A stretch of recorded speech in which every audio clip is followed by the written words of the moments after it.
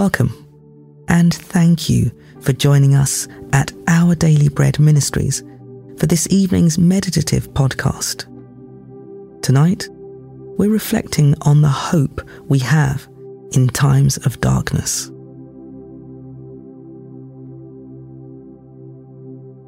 As we begin this reflective time, try to get as comfortable as possible. Take some deep, calming breaths. Ease out the tension in your body as you come to hear the word of the Lord and to be reminded of His greatness and His infinite love towards you.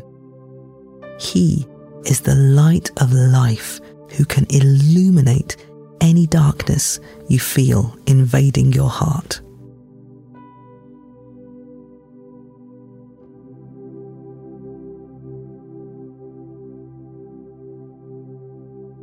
Dear Lord, I need you every day, especially when I'm brought low. Sometimes my feelings of depression are caused by my circumstances, but sometimes I just feel this way and I have no idea why. Jesus, break through the darkness with your light. Bring me healing and comfort this evening.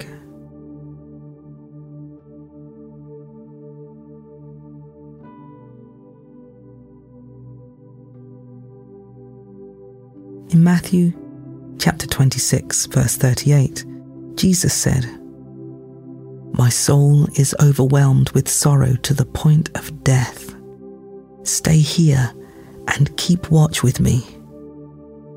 Going a little further, he fell with his face to the ground and prayed, "My Father, if it is possible, may this cup be taken from me, yet not as I will, but as you will."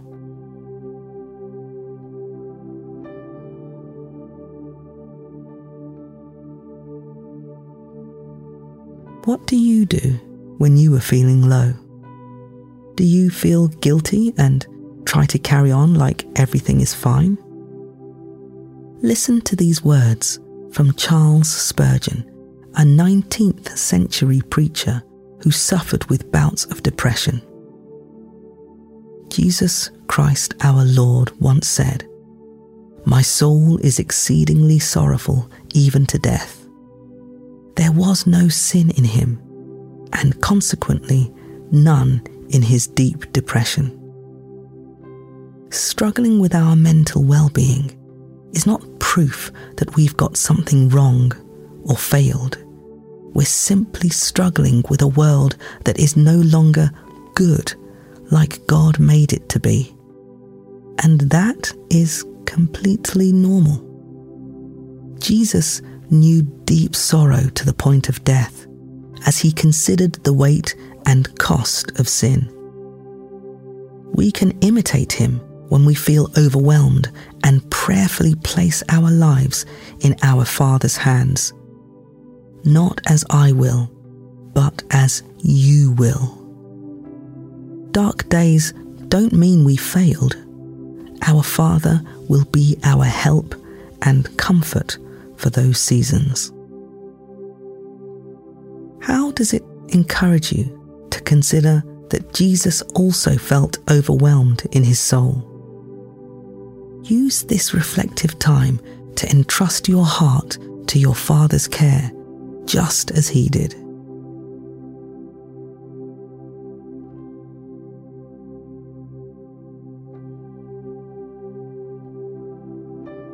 Now, as we turn to prayer, breathe deeply, working out any tension through long, slow exhales.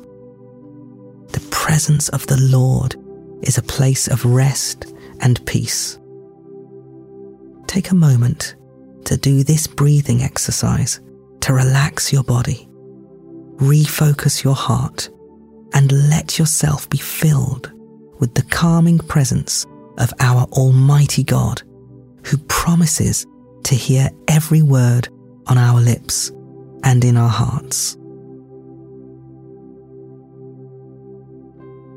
So let's breathe in and out, and in and out. Let's pray. Heavenly Father, in my time of distress and sorrow, help me to cling to you in prayer. I feel like I have hit rock bottom. Please, remind me that you are right here with me. Bring me your peace and comfort, I pray.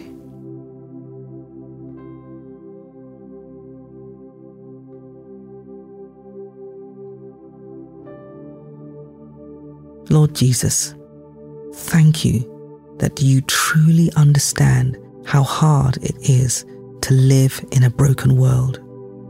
You also suffered sorrow and pain, so you are able to carry mine with me. Fill my heart with hope as I unburden myself to you now.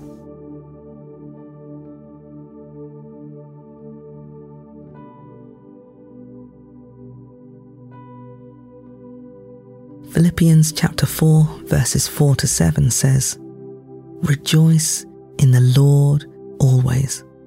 I will say it again, rejoice. Let your gentleness be evident to all. The Lord is near.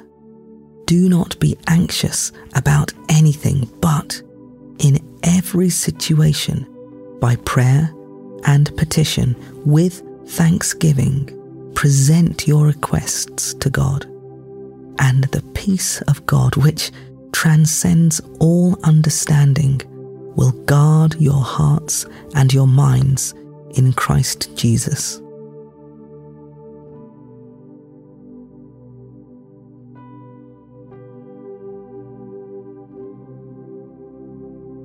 Let's close with a final prayer. Heavenly Father, please turn my tears into laughter and my sadness into rejoicing.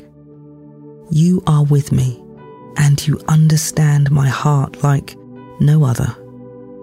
How good it is to walk life's road with you beside me and holding me.